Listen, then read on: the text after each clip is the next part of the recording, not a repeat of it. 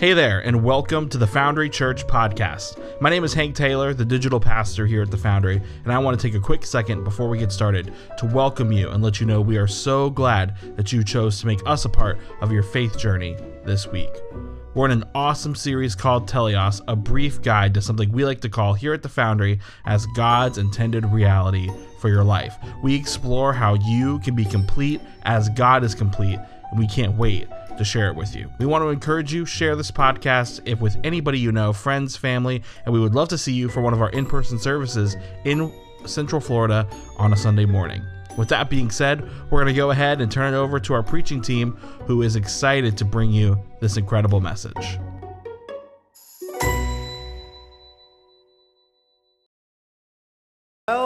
Welcome. I am so very glad you're here, whether you're joining us in person or in the interwebs. Hello to you at home. We are in week 5 of our series called Teleios, a not-so-brief guide to God's intended reality for your life. In case you haven't been here, what we've been doing is we're looking at the story of creation, and we're looking at how in that story of creation we see this particular way of living that's kind of lined out for us. We see what's called shalom. We see this wholeness, this completeness that is God's intended reality for our lives. And so we talked about it. You can look at the design behind us based on this name. How what we see in the story of creation is these 4 essential relationships. The relationship with God, proper relationship with the self, with others, and with creation. We've talked about the God component some. We started last week by talking about you, and so this week we're going to keep talking about you, which is exciting because, again, remember, you are incredible. So, God's intended reality, it begins with oneness. It begins with the oneness of all that is. What we call the fall in Genesis chapter 3 is when we see a break in the original oneness. Like we said last week, Adam and Eve went from being naked and feeling no shame to hiding from the one who was one in the garden because of their shame, because of their nakedness. So the fall is really the story about the effects of what happens when there is a rift in the design and the intended functionality of the universe. Now, last week we also talked about how after they ate the fruit, they experienced the shame, this divided self, and the divided self that leads to shame. And we used a couple quotes from Brene Brown. I want to go back to one of the quotes in particular. I want to talk about that for a second, and then I want to talk about this idea that is the heart of this series and this Teleios thought, and then give you kind of one major thought, and then we'll keep going beyond there. That's where we're starting up. So here's the quote from Brene Brown that I thought was so great.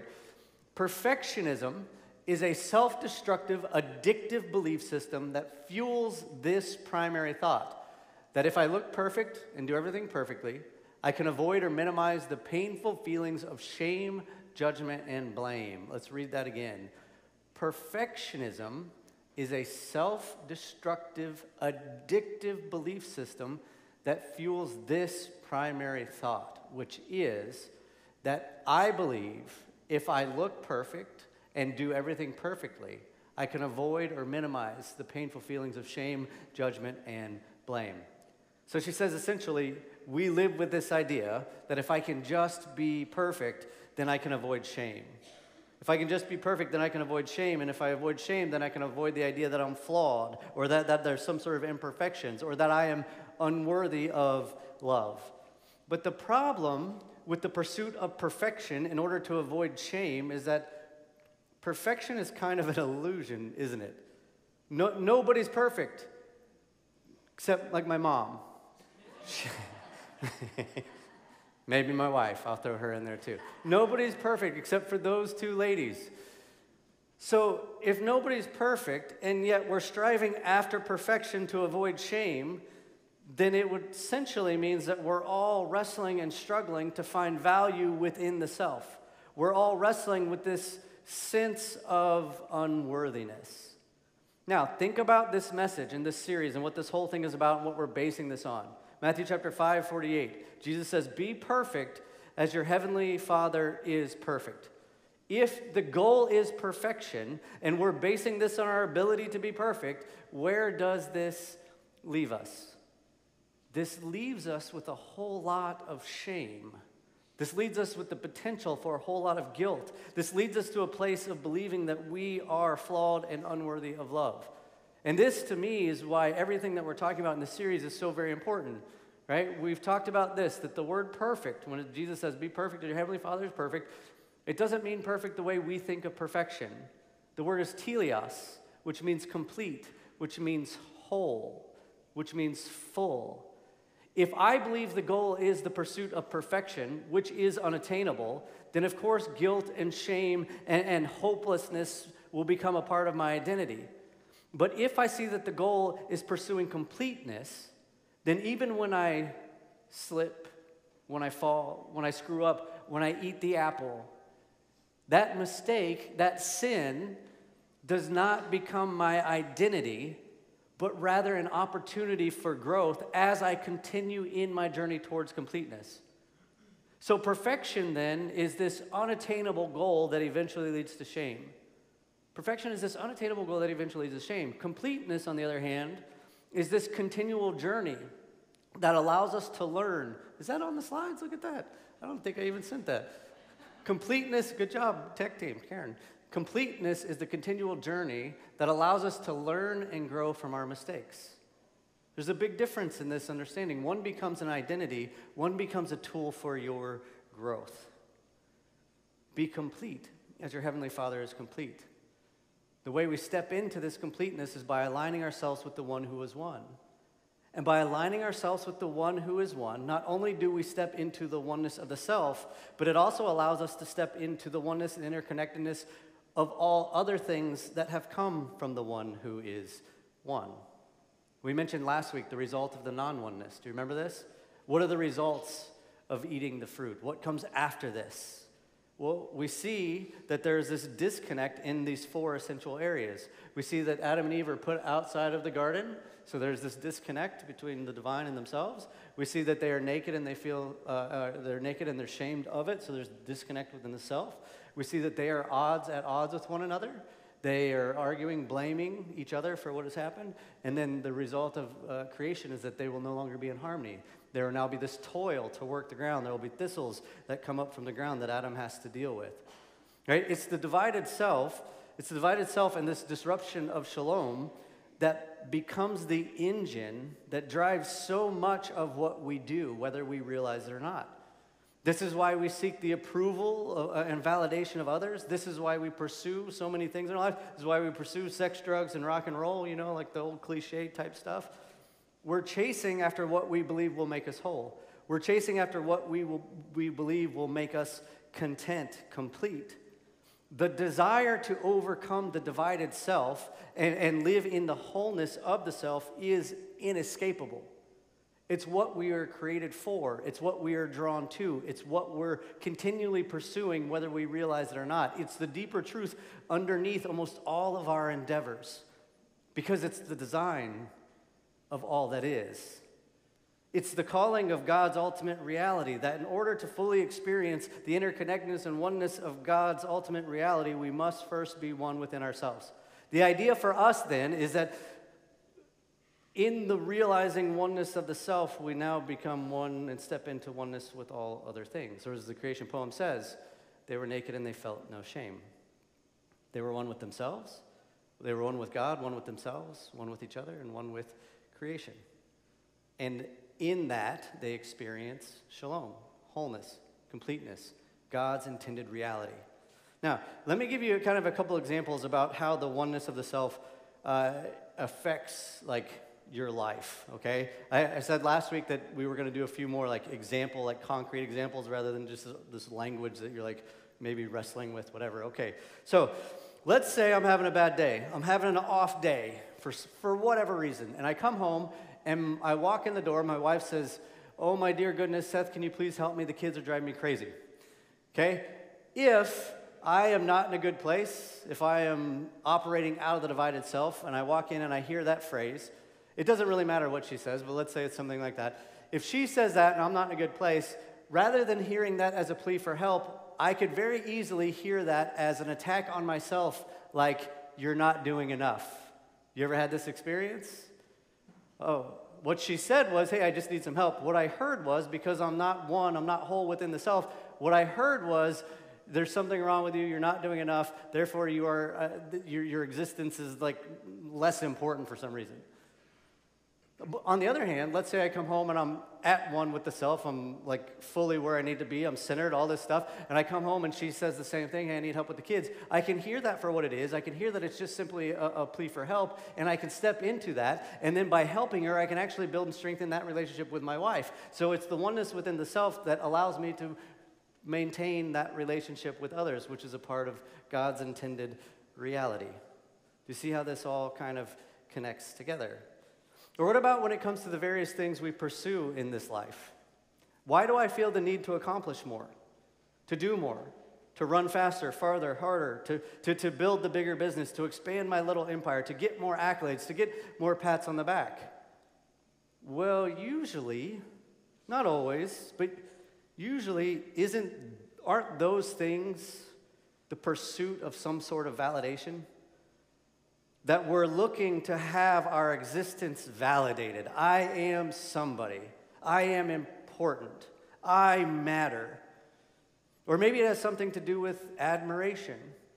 I want to be admired. We all want to be admired. We want people to look up to us. We want people to be impressed with us on these various levels. Isn't the pursuit of admiration just another pursuit of validation? I'm important. I matter. Why do we have this need for validation? Because we're looking for love, we're looking for a sense of belonging. Our search for love and our search for belonging is this visible expression of the divided self. Because to be one with the self, to be naked and feel no shame, is to be one with the one who is one.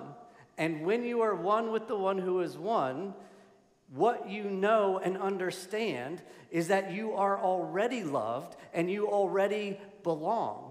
So I don't need to depend on my title, my position, my bank account, if my project succeeds, to justify my existence or to pat my ego on the back, because I'm already experiencing the fullness of the self in my relationship with God, being one with the one who is one.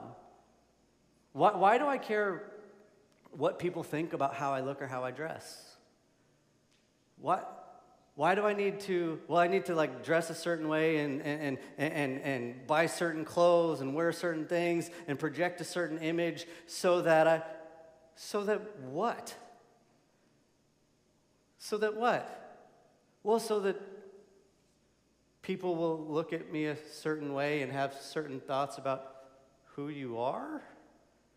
Like, so that your being is validated? What? Or about this? Why do I spend so much time caring about like the shape and condition of my body? Why do I allow the shape and condition of my body to determine how I feel within the self?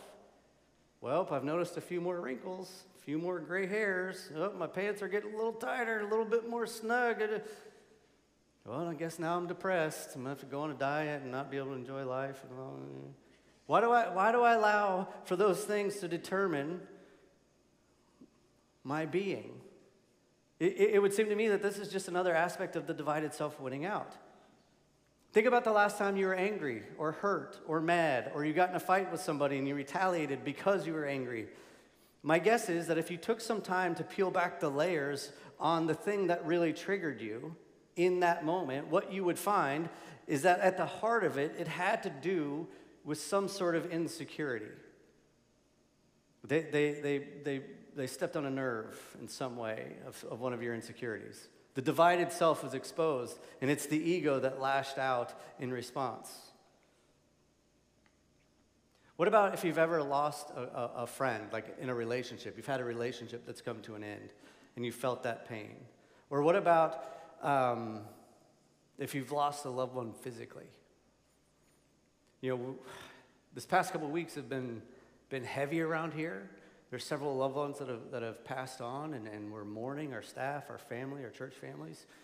It's been a heavy couple of weeks. In fact, 2 weeks ago, I was at a funeral for, it was a friend of mine's parents. Her father went into the hospital with COVID, and then a couple days later, her mom went into the hospital with COVID, and then within a matter of 3 days, they both passed away. That's a heavy thing. I went to the funeral, and I was sitting there, and I'm listening to this whole thing, and I'm just observing, and kind of had this like light bulb moment in the middle of the funeral that to me speaks to like everything we're kind of talking about. Obviously, the loss of a loved one is so very difficult because it's somebody you love, and they're not here, they're gone. But she started to talk. My friend got up to talk, and she said, you know, my dad taught me so much. She was talking about everything that her parents had passed on to her, and she said, my dad taught me the love of nature. My dad taught me to love music. My dad taught me to love art, and I love him for that. And then she said, but my mom is entwined in my being. And this is when this light bulb came on about why these funerals are so difficult. Of course you miss the loved one. But it occurred to me that the funeral is the snapshot of everything we're talking about when we talk about oneness and the divided self. The funeral signifies the disruption of relationship. Weeks before this funeral service, my friend is in relationship with her parents. There is a oneness and a wholeness that she is a part of as she is part of her family. And now, a week later, the oneness of that relationship has been disrupted. And the result is this deep ache, this deep pain within her being. She said, my mother is entwined within my being, and now she is no longer there physically present with her mom. There's a deep pain that comes from that kind of connection and relationship being disrupted, isn't there? So the divided self is the disruption of oneness within your being, like this relationship, like the funeral. And the result is this ache. And this result of the ache drives so much of our behavior. There's been this disruption of wholeness, and so now we are in this constant pursuit of love and belonging and acceptance. Divided self is this powerful force that we have to be aware of, or else we'll end up spending an awful lot of our lives pursuing things for the sake of wholeness that will never fully make you whole. When we pursue the sex, drugs, and rock and roll, and the validation, and the success, and the admiration, and the image that we're trying to project, and on and on and on, when we pursue these as a way to find love and belonging, as a way to find wholeness, it's a bit like eating marshmallow fluff. Right? Your body needs a certain amount of calories per day to keep your body functioning and keep the energy up to help it work the way it's supposed to work. There's a lot of really good healthy foods that you can put into your body to help make that happen. Marshmallow fluff is not one of them, in case you were wondering. I know it's good. I know it's sweet. I know you can get a lot of calories from it. But it's not good. It's not going to sustain you. It's not going to last. It's empty calories. And if you eat more and more and more of it, it actually will end up making you sick, won't it? So when we pursue these things that are validation, admiration, whatever, this is like the spiritual marshmallow fluff. You're pursuing these things for the sake of pursuing wholeness and oneness, but your wholeness and oneness can only come from the one who is one, from which you have come. So if we are created from the one who is one, and if we're made in the image of the one who is one, and the goal is completeness and wholeness and oneness, how do we step into that? How do we step towards that in our daily lives? I said last week this would be a bit more practical. I want to give you just a couple simple ways that we can pursue this and step into this. The first thing is this. Really, this is really simple, but sometimes this has to be pointed out. First is just like regular assessments. Just checking in with the self. How am I doing? Like taking a moment in the morning or in the evening, every day, every week, whatever you need to do, like asking the question, how am I feeling right now? You know, sometimes we go throughout our day and we're just doing the thing and on to the next thing, on to the next thing, and then we'll go through a whole day or even a whole week, and we'll be carrying a whole lot of stuff with us that we fail to realize, and then we'll run up against a problem, something will set us up, and then we'll snap, and then we lose our stuff. We're like, what happened? Where'd that come from? I don't know. Yeah, but you've been carrying all this stuff for a while. And so just to be able to pause and do it like, how am I doing? Is there any place in my life that something is off? To ask yourself these questions. Is there tension somewhere? Is there an area that tension can be resolved? Are there any noticeable rifts or barriers or areas of separation in my life? Is there a relationship that's off? Is there something that I'm wrestling with, some sort of doubt or fear or anxiety? The reality is that taking the time just to be honest with yourself and ask these simple questions, the self will answer those for you. If you take time to pause and step back and look objectively about what you're dealing with and what you're going through, it may allow you to see, oh, that's why. That's why. I noticed heaviness this week. I kind of knew why, but as I was sitting this morning, I was talking with Joe about stuff, and I was like, oh, okay, there's this situation and this situation and this situation and this situation, and they're all kind of connected and overlapping and all kind of sitting like on my plate, and oh, that's why there's this general heaviness. That's why I can't seem to shake this, like, weight. So check in with yourself. It may be quite helpful and quite enlightening for your being. Another thing is this: find some quiet. Find your breath. We live in a very noisy world. Noise pollution is everywhere. Exposure to excessive noise pollution can lead to all kinds of physical and mental health issues. So take 5 or 10 minutes in the morning, in the evening, maybe when you're checking in with yourself, take time to be still and to be quiet. Psalms 46:10, be still and know that I am God. Be still. Trust that he is there with you in the middle of it. Be still and know. And know. And know that he is God. Right? Find that time. Allow your mind to be still, to sit with your thoughts, to think through stuff. Also, find your breath. Right? People are becoming more and more aware of the importance of breath work. In fact, I just read this great book a couple months ago called Breathe, A New Science of a Lost Art by a guy named James Nestor. And the whole thing is about how most people are breathing wrong. It seems weird, right? Because you're like, what do I need to know about breathing? I do it all day, every day. I've got it figured out. In, out, it just happens. I don't think much about it. He says that like 90% of us are breathing wrong. Yeah, too many of us are breathing through our mouths, and that causes damaging effects like in the long term. And what we should be doing is breathing through our nose. He also talks about how most people are breathing too short and too quick and too shallow. So the average breath of like Americans or something is like 12 to 20 breaths a minute. And what science has discovered and what like ancient practices, spiritual practices have discovered is like the most like balanced breath, or the most like breath that's best for you, is like 5.5 seconds exhale, 5.5 seconds inhale. So you're looking at like 5 to 6 breaths a minute. So we're all kind of over breathing, which seems like a weird thing, but it has all kinds of crazy effects, right? Maybe the reason many of us are carrying this anxiety or fear or worry constantly is because we're not breathing properly, right? Think about what happens with your kids. When my kids get worked up, when they start to cry, when they get fearful, what do? And this causes this anxiety, and then what do? I say, hey, let's take a deep breath. Breathe in through your nose, breathe out through your mouth. It calms the body. It has this calming effect, right? So maybe part of the fear and stuff that people may be carrying, the anxiety, is pay attention to your breath. Maybe you're unintentionally giving yourself panic attacks because you're breathing improperly. It's fascinating stuff.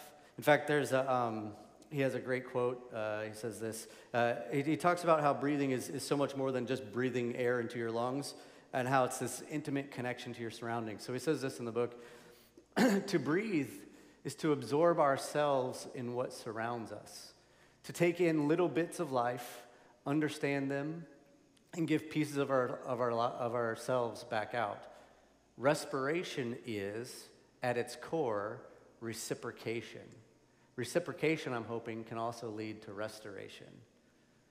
It's this intimate thing. You're breathing in, you're breathing out. One of the big things he talks about is the importance of nose breathing versus mouth breathing, which is kind of an interesting thought to me, and how much healthier it is. And I was reading this, and something occurred to me as I was reading through the book about the differences in nose and mouth breathing. If you look at the story of creation, how does God create man? Genesis 2:7, what's it say? Then the Lord God formed a man from the dust of the ground and breathed into his nostrils the breath of life, and man became a living being. I was like, oh, because I've always thought it was the funniest picture growing up in church and reading about how God breathed into the nostrils. I've always thought it was a funny picture, like God formed man, then he put him on the design table, and then instead of doing like CPR, like we would picture it, hold the nose, breathe into the mouth, God just puts his mouth on Adam's nose, which seems a bit gross. You know what I'm saying? It's like a weird picture. Adam's nose was in God's mouth. I don't understand why that's a thing, but maybe there's like something more to it. Right? One of the things the book talked about was how many of the ancient people held the breath and understood the breath as being very sacred. And learning how to breathe properly was a part of that. And now science is able to back up the importance of nose breathing. And the Bible says God breathed in to Adam through his nostrils. Maybe there's something more there. Not only that, but if you've ever heard this, we've talked about this before, about how there's this ancient belief in the Jewish tradition that the name of God, Yahweh, is essentially the sound of breathing, that the inhale and the exhale make up this sound, Yahweh, the Yod, He, Vav, He. And so anything that lives and breathes is essentially speaking the name of God. So maybe there's something important here about understanding your breath when it comes to calming the self, when it comes to centering, when it comes to that relationship with God, understanding that even the very breath that you breathe is connected to the one who gives you life, right? So find some quiet, find some breath. I mean, this is very similar to things like prayer, meditation that we've talked about already, but we'll leave that there for now. The other thing is this, taking care of your physical body. Along with the discussion about the proper relationship to the self from the spiritual side, we also have to be mindful of the mind-body connection. It's so very important. You are an integrated being, which means that you cannot separate the spiritual from the physical. Your existence is because of this connection. That's what that passage says. God formed from the ground, from the dirt, from the dust of the earth. He formed man, and then he breathed into him the very breath of life. So you have the material world mingling with the immaterial world. The material world of the earth being infused with this immaterial spirit, the breath of God. So you are completely physical and completely spiritual, and this is your being. So not only do we have to be mindful of the spiritual connection, we also have to be mindful of how we're taking care of our bodies, right? Maintaining an active and healthy lifestyle, having a healthy a regular workout schedule can do wonders for the body, for the self, aside from the physical effects of developing a healthier body. And this is like whatever body type you have, right? There is not one ideal image. We're all not trying to be supermodels, you know? Like, I don't even know if that's a healthy way to live. Whatever body style and form you have, we're looking for health within your particular body. And the benefits of this is crazy. When you engage in a physical activity, your body releases chemicals for a particular reason. It releases serotonin and dopamine that help to elevate your general feelings of happiness, your general feelings of contentment. The result of running, working out, doing yoga, lifting weights, whatever it is you do, riding your bike, walking the dogs, is that your body will feel better, which will lead to you to a better feeling of the self, which will lead you to feeling better about the self. So also be noted, just kind of a side note, and we'll talk more about this in the next, towards the end in the creation section, but there's a really interesting connection and thought process that has to do with how we take care of the physical body might be connected to how we take care of the physicality of the earth, right? If we are not being taking care of and being respectful to the body that is the earth that is infused with God, this little piece of earth that we've been given the gift to take care of, then what chance does the earth that is not our body have? Right? You see this played out in the church a lot, where it's so interesting to me, where I've heard so many sermons for so many years about, we're always focused on saving the soul, and I get it, and I understand it, because the idea is there's this body is temporary, and the spirit's going to float forever, and you hear all kinds of sermons that condemn sins like lying and cheating and murder and sexual immorality and lustful thoughts and on and on and on, the things that separate us from God. But I don't ever think I've heard a sermon, a condemning sermon about overeating. Or I've never heard a condemning sermon about trashing the physical body by what we put into it or by what we put on it. I've never heard a condemning sermon about how we aren't being good stewards of creation, which is interesting because that's actually how the story of the Bible starts. Maybe it's because we've been taught for some reason that God's going to destroy creation and take everyone that believes somewhere else. Right? We'll expand on this in the fourth section of this whole thing in the creation part. But I think it's important for us to understand that our theology has played a large role in our confusion about the self and often contributes to the divided self rather than helping us to understand the proper relationship to the self. So make sure you have some sort of daily routine, some sort of physical thing that you're engaging with the body, that you're able to do something positive for this physical self, and be mindful of the things that you're putting into the body and onto the body. That's a part of all of this.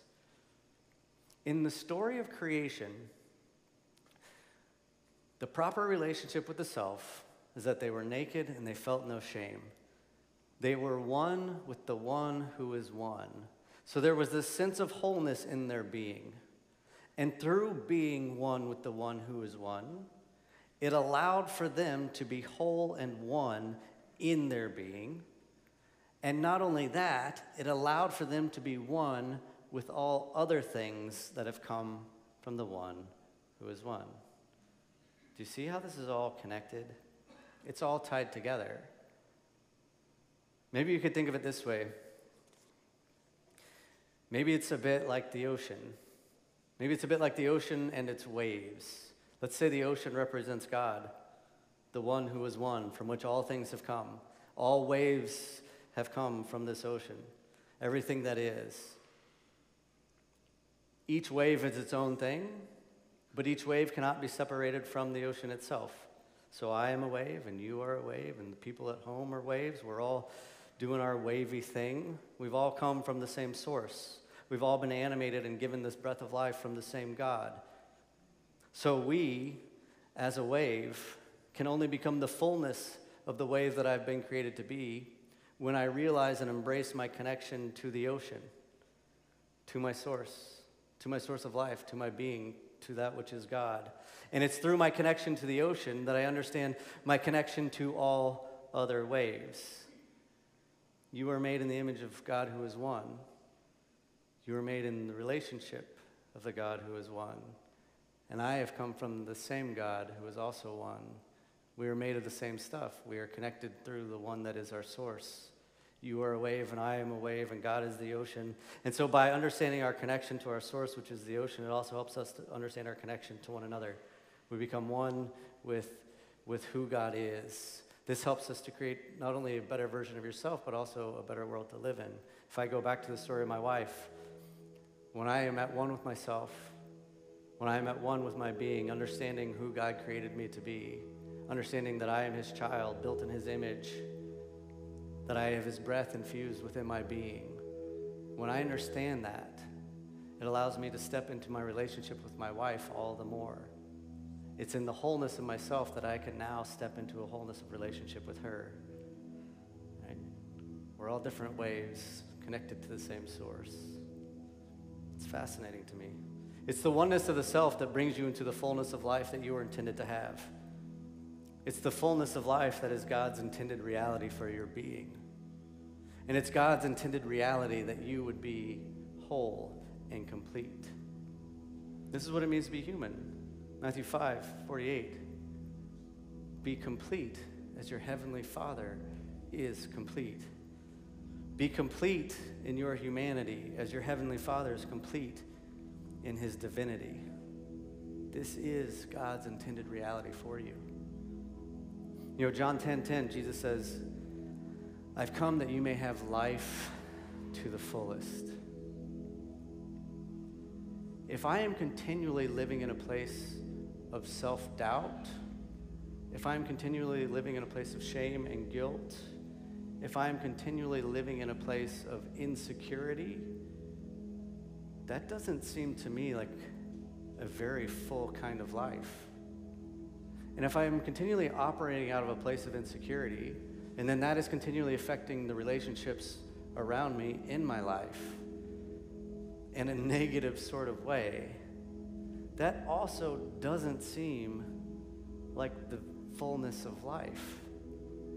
Jesus says, I've come that you may have the fullness of life. It's almost like we've missed something. It's almost like we're missing what the whole point is. I see so many Christians, and I look at their lives, and I see how they're living, and they're good people trying to do right things, trying to follow Jesus, trying to love God, trying to love people. But so many of them, I look at their lives, and I just go, why do you want to live that way still? I mean, you said yes to Jesus, and yet you're still carrying endless amounts of shame and guilt, and what are you doing?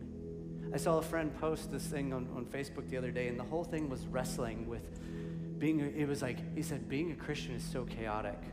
I don't know what to do. I knew it was going to be hard following Christ, but I didn't know it was going to wrap me up in knots the way that it has. And I'm like, what a terrible way to continually live and to operate in your relationship with God. Like, it's like we've missed this whole thing. Life to the fullest, life to the fullest. Many of what I see a lot of people experiencing is not a full life. Much of what I see many people as Christians claim to have and claim to be, I don't want to be a part of whatever that is, because that doesn't seem full to me at all. That seems the opposite. That seems like the opposite of fullness. That's the divided self. I don't want a part of that. I want to step in the fullness of Christ. Be complete as your Heavenly Father is complete. I want to step into that. I want to experience that. And really, we're going to go into our time of communion, where we take this bread and we take this juice that reminds us of the death, burial, and resurrection of Jesus Christ. This whole meal is about stepping into the fullness. This whole meal is an invitation to actually say yes to the fullness of life that Jesus is offering. If we're taking this meal, which is an invitation to fullness, and yet our primary identity is lacking, if our primary identity is the opposite of fullness, and we're operating out of the divided self, I would say that we haven't yet fully understood this. This is the beauty of grace. This is the beauty of God's love. This is the beauty of understanding that we're pursuing completeness, not perfection. God's grace covers us whether we understand it or not. So we're going to have our ushers pass this tray, the bread, the juice. This bread and the juice that represent these four kind of key relationships we talked about in the first week. That through the bread and the juice, through this meal, through this sacred meal that we get to step up to this table, we are working on this relationship with God. That through Jesus we have been forgiven, that we have been set free, that we have been shown grace, that we can step into the fullness of our relationship with God. That as we partake in this meal, we partake of the bread and the juice that represent the body and the blood of Jesus, that allow us to come into the fullness of self. That I don't have to buy into the lie that says I am not enough. That I can die to the self as Jesus has asked me to do. Die to the parts of the self that say I am not loved. Die to the parts of the self that say I have to earn his grace. Die to the parts of the self that say you have to do more. We get to take this meal, the body and the bread, or the bread and the juice that represents the body and the blood of Jesus, and we take this collectively. We participate in this moment. We commune together. And as Paul says in Ephesians, that there is neither slave nor free, nor Jew nor Gentile, slave nor free, male nor female. We are all one in Christ. We come to the table in this moment and we experience oneness in Christ. And we have the proper relationship with each other, even if it's just for this moment. And then we take the bread and the juice that represents the body and the blood of Jesus, that represents the fruit of the vine and the weed of the field. And we realize, we step into this idea of what creation has provided for us. That God has created this beautiful world that we get the privilege of living in, that we get to wake up to each and every morning. And it's a world that provides. It's a world that is generous. It's a world that is benevolent. And we get to participate in that. This whole meal is an invitation to the fullness of life. So we're going to take time here to think, to pray. Maybe you're wrestling with something. You've got some weight it's carrying. Maybe there's some relationship that you're a part of, that there's some sort of division or rift in that. Maybe you need to ask for healing in that. Maybe there's some sense of shame or guilt or doubt or something that you're carrying within your being. If you're buying into the lie of not enough, maybe you ask for forgiveness for that.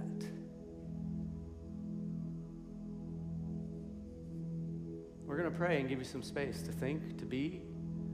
Maybe you've got something on your heart, you want to just get it out, write it down, put it on the wall. That stays there. People pray over that each and every week. If you're here and you've never said yes to Jesus, as people are passing, we have my man Hank will be in the back. Patty is here. If it's Kit Moody, are you here? If you've never said yes to Jesus, talk to Kit. She'd love to talk to you about it. What does that look like? Step into the fullness. Let go of all the other garbage stuff that says you are not enough.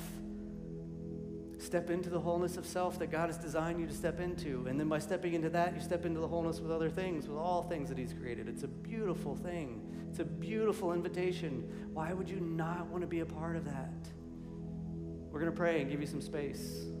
Take this time to remember the gift of life, the gift of forgiveness that God has given us through the gift of his Son. Dear Lord, we thank you for today.